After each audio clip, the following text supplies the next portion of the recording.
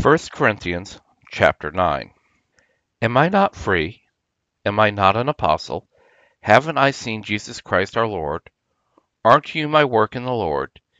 If to others I am not an apostle, yet at least I am to you, for you are the seal of my apostleship in the Lord. My defense to those who examine me is this: have we no right to eat and to drink?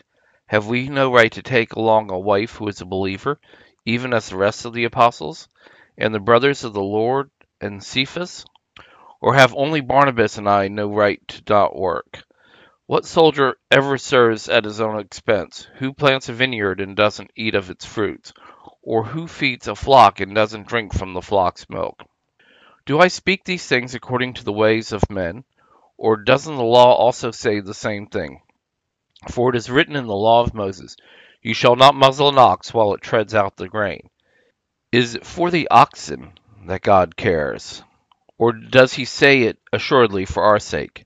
Yes, it was written for our sake, because he who plows ought to plow in hope, and he who threshes in hope should partake of his hope.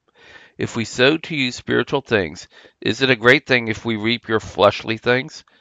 If others partake of this right over you, don't we yet more?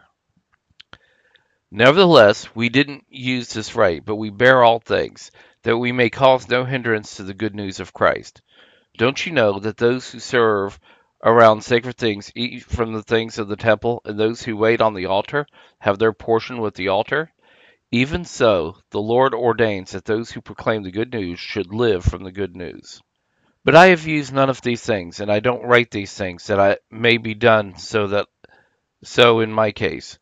For I would rather die than that anyone should make my boasting void. For if I preach the good news, I have nothing to boast about, for necessity is laid on me. But woe is to me if I don't preach the good news. For if I do this of my own will, I have a reward. But if not of my own will, I have a stewardship entrusted to me.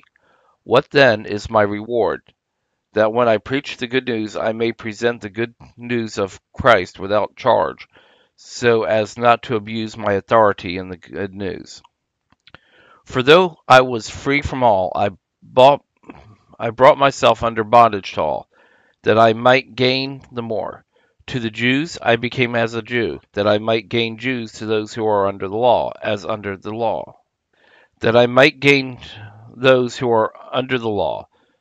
To those who are without law, as without law, not being without law toward God, but under law towards Christ, that I might win those who are without law. To the weak I became as weak, that I might gain the weak. I have become all things to all men, that I might by all means save some. Now I do this for the sake of the good news, that I may be a joint partaker of it. Don't you know that those who run in a race all run, but one receives the prize? Run like that, so that you may win. Every man who strives in the games exercises self-control in all things. Now they do it to receive a corruptible crown, but we are incorruptible. I therefore run like that, not aimlessly. I fight like that, not beating the air. But I beat my body and bring it into submission, lest by any means, after I have preached to others, I myself should be disqualified.